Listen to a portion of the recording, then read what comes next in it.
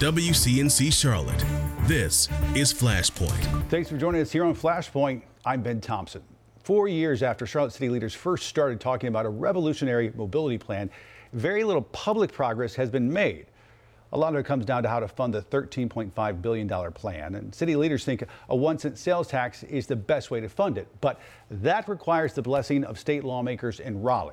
And Republicans in the General Assembly don't see eye to eye with the Democratic majority right now on City Council. Joining us now is Charlotte City Councilman Ed Driggs. He represents District 7 proudly. He also chairs Council's Transportation Committee. Councilman, welcome back to Flashpoint. Nice to have you. Good morning, Ben. Good to be here. We always like to check in with you periodically since you're one of the sort of point people for the city's transit plan. I know City Council had a retreat a few weeks ago. You all discussed the $13.5 billion mobility plan. You think any progress has been made? I think we are making progress, but we're also learning that there are many things that we have to do, things that have to be brought into alignment in order to get to a point where we're ready to go to the public, for example, with a referendum for a sales tax and to Washington for funding. Vicki Sawyer, Republican state lawmaker who represents the northern part of Mecklenburg and Iredell.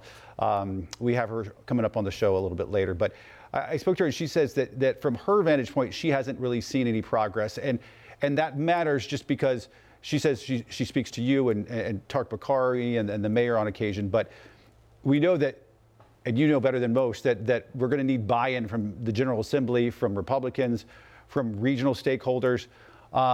So to the casual observer from the outside, it seems like we're at the same point that we were 4 years ago when this thing was first brought up. But you say there is progress behind the scenes.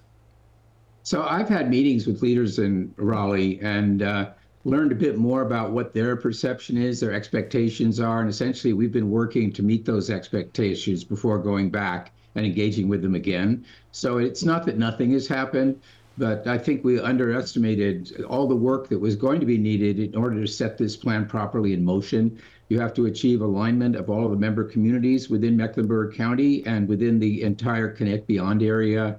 And we have to update a lot of the work that we did to estimate costs and things like that. The General Assembly indicated to us that the content of rail in the plan that we were working on didn't sit well with them. So we've gone back and started to consider exactly how we achieve some sort of consensus with them that would get them to let us conduct a referendum. It seems like for the better part of the last few years, you had council saying one thing, and then you had the General Assembly saying something different. And it didn't seem like there was really sort of any middle ground that was being had. But it sounds like from what you're saying, there's some talk of more compromise there.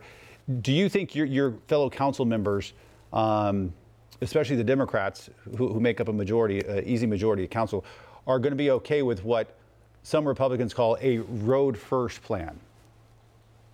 I don't know if it has to be road first. I think what we need to do is demonstrate that we heard the input we got from them, go back and find some common ground and work from there.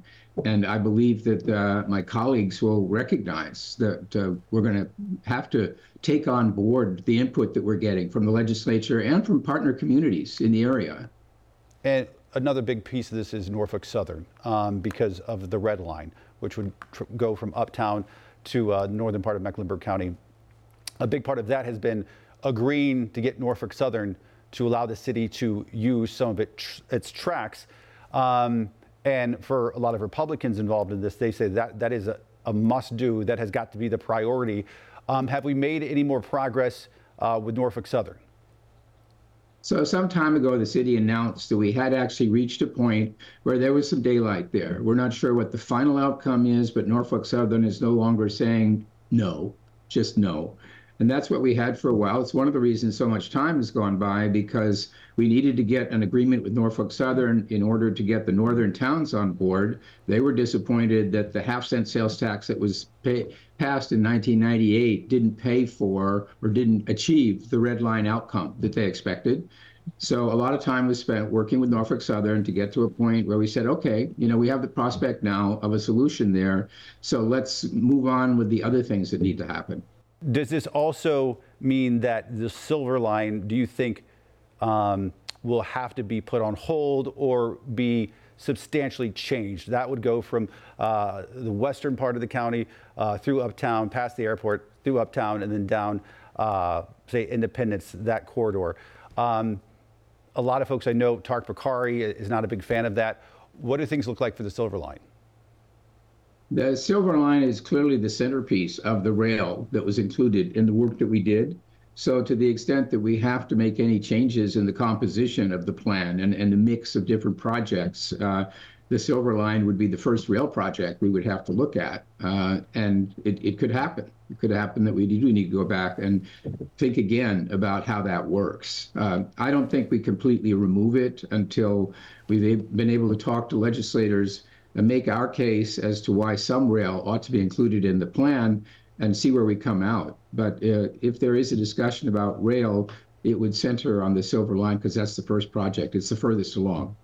What would your message be to the folks, you mentioned them a second ago, in the northern part of Mecklenburg County who do feel like they have been, their emotions have been toyed with over the last couple of decades when it comes to transit and the Red Line? What would you tell them about any assurities you could give? I would just say that I understand their frustration. They did think that the half-cent sales tax was going to result in that major connection. It didn't happen. It wasn't any doing of Charlotte's.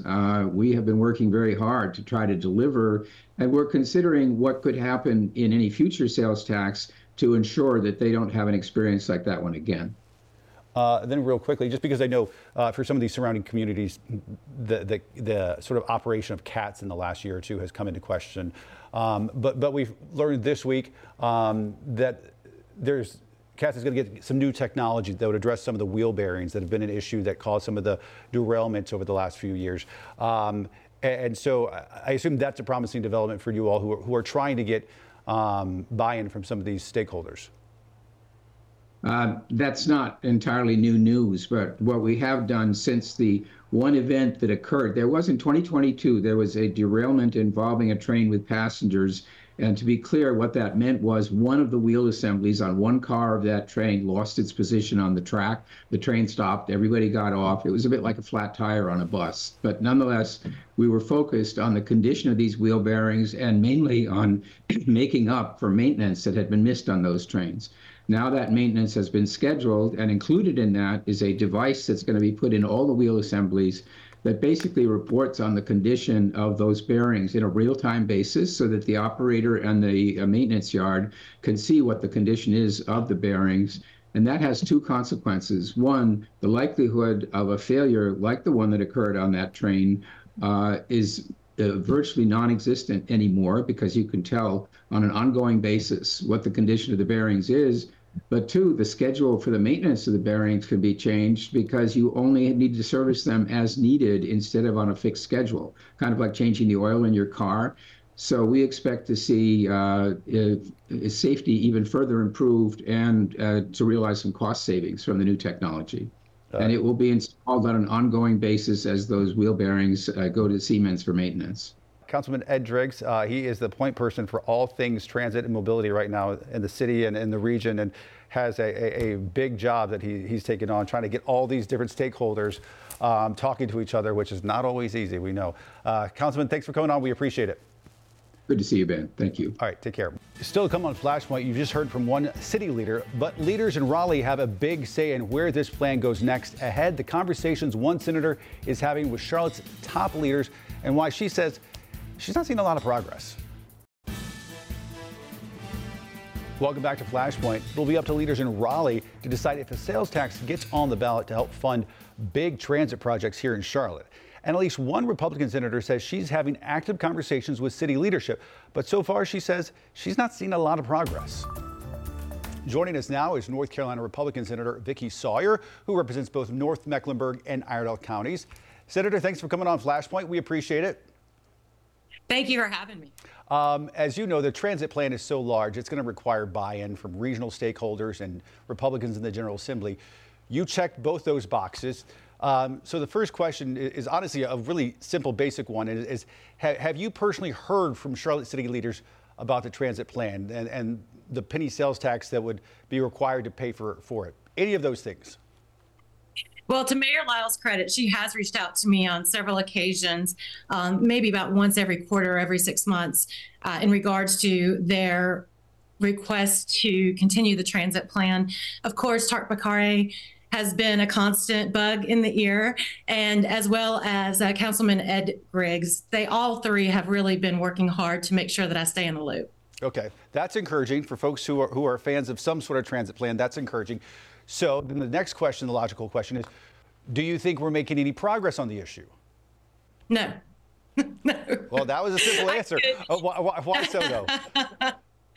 Well, I mean, we continue to listen and hear from the work groups within the city council that there's not one unified voice.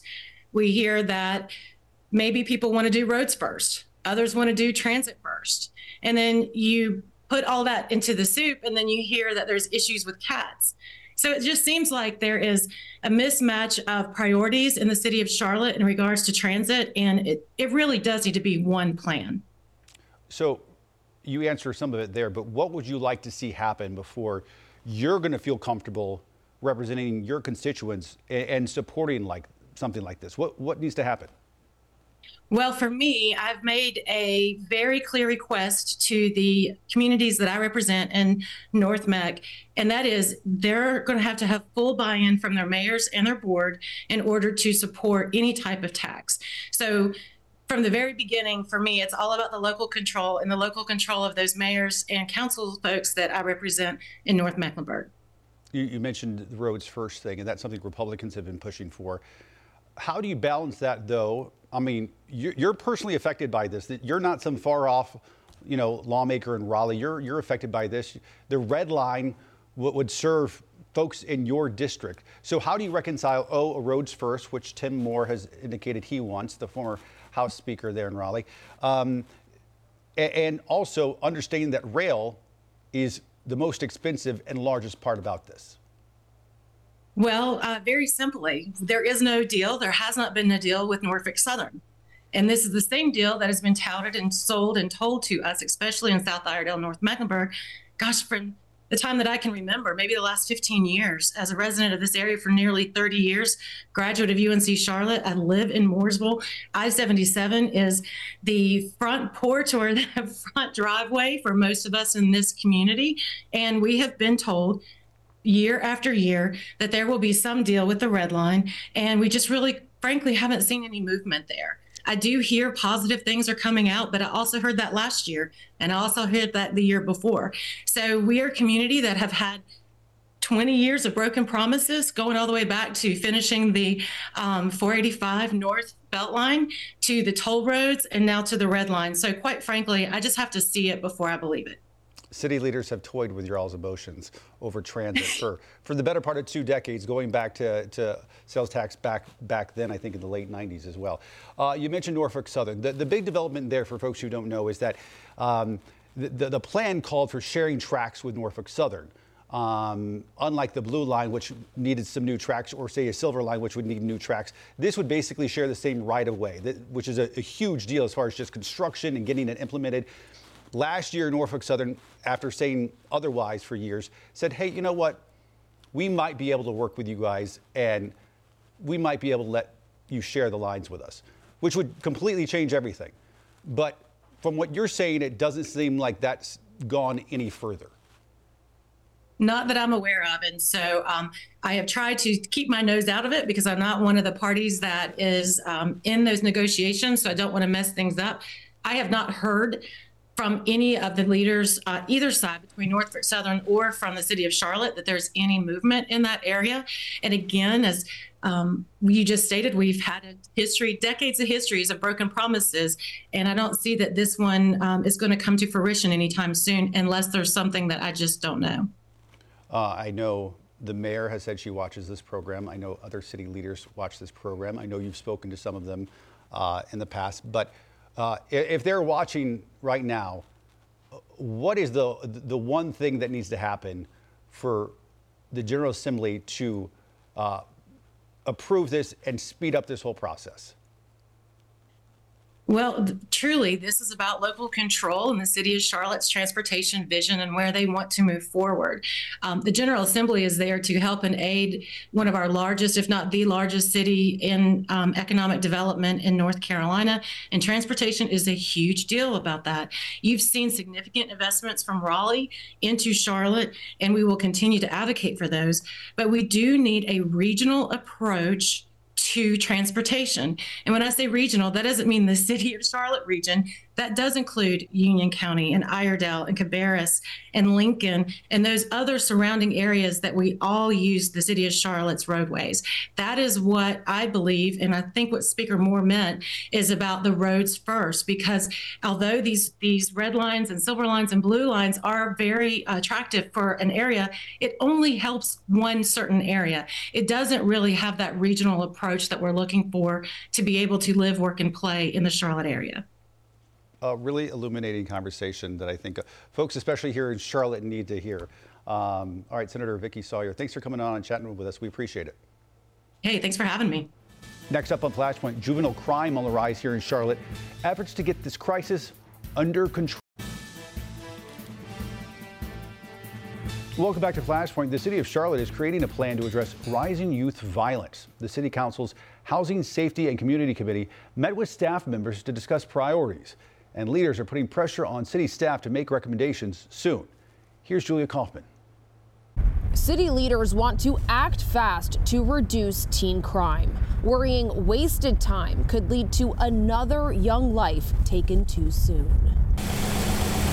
A 17-year-old shot and killed in Northwest Charlotte, and a 15-year-old shot in a triple shooting at a Southwest Charlotte apartment complex. Two tragedies we've reported in the past 2 weeks, and the latest examples of rising youth violence in the Queen City. We must look at this with a sense of urgency. The mayor has now tasked city staff members with making actionable recommendations on how to reduce the violence. The draft plan could include policy changes, increasing funding, enhancing existing youth programs, and more. All options are on the table. Assistant City Manager Sean Heath plans to use community input to craft the recommendations. We need to have juvenile justice involved individuals at the table providing some perspective in this work. The youth targeting strategies will work in concert with Mecklenburg County's violence prevention plan. The plan is to see a reduction in homicides and gun-related assaults by 10% each over the course of 5 years.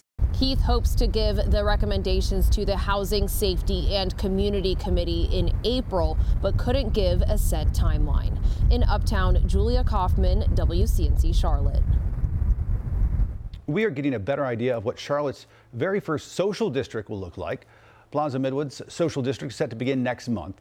It allows people to drink alcohol outside a designated district. Well, if you traveled along Central Avenue lately, you've seen the boundary signs are now posted. Organizers say they're finalizing the list of participants, but plan to start with about 12 to 15 businesses. People who work there say it will help save many businesses who are struggling to stay afloat.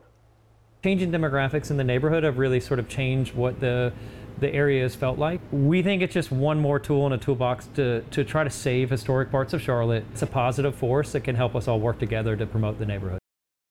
The stainless steel cups will be $8, reusable, and must have a bar sticker on them to be valid. The social district opens in early March. Next, a new poll out of North Carolina revealing what some major races will look like this November. Welcome back to Flashpoint. Brand new polling out of North Carolina shows just how divided the state is ahead of this year's election. New data from Meredith College found there are 3 clear frontrunners ahead of the primary. Former President Donald Trump dominating Nikki Haley for the Republican presidential nomination. And then in the governor's race, Lieutenant Governor Mark Robinson and Josh Stein leading in their respective primaries. But come November, polling shows just how purple of a state North Carolina really is. In a hypothetical matchup, Donald Trump would beat Joe Biden in the state, but then flip it when it comes to the governor's race. Stein would beat out Robinson in the race for governor. Voters will have their first chance to weigh in during the primary. That's set for March 5th. Meanwhile, Donald Trump and Nikki Haley have all eyes on South Carolina. The 2 main GOP candidates left participating in 2 separate contests this week, a primary and a caucus. Nikki Haley losing in a primary of her own. Voters had the choice of none of these options or Haley. Nevada voted against the former governor. It's Haley's third consecutive loss in early state primaries, but her campaign says she is not discouraged and is already looking to her home state. Early voting in South Carolina kicks off on Monday. The election is set for February 24th. GOP frontrunner and former President Donald Trump has his eye on North Carolina party leader to step in as the next RNC chair. The AP is reporting Trump is interested in seeing Michael Whatley lead the party on a national level. He's been here on Flashpoint a number of times. Whatley is currently the GOP chairman for North Carolina and currently serves as the general counsel for the RNC. Current chair Ronna McDaniel is swaying stepping down after the South Carolina primary. And folks, a reminder, come interact with us on social media, Instagram, Twitter, now known as X, Facebook as well. If there's something you want us to cover on Flashpoint, let us know. As always, remember to listen to and subscribe to our podcast. You can find it wherever you get yours. And we'll see you back here next weekend.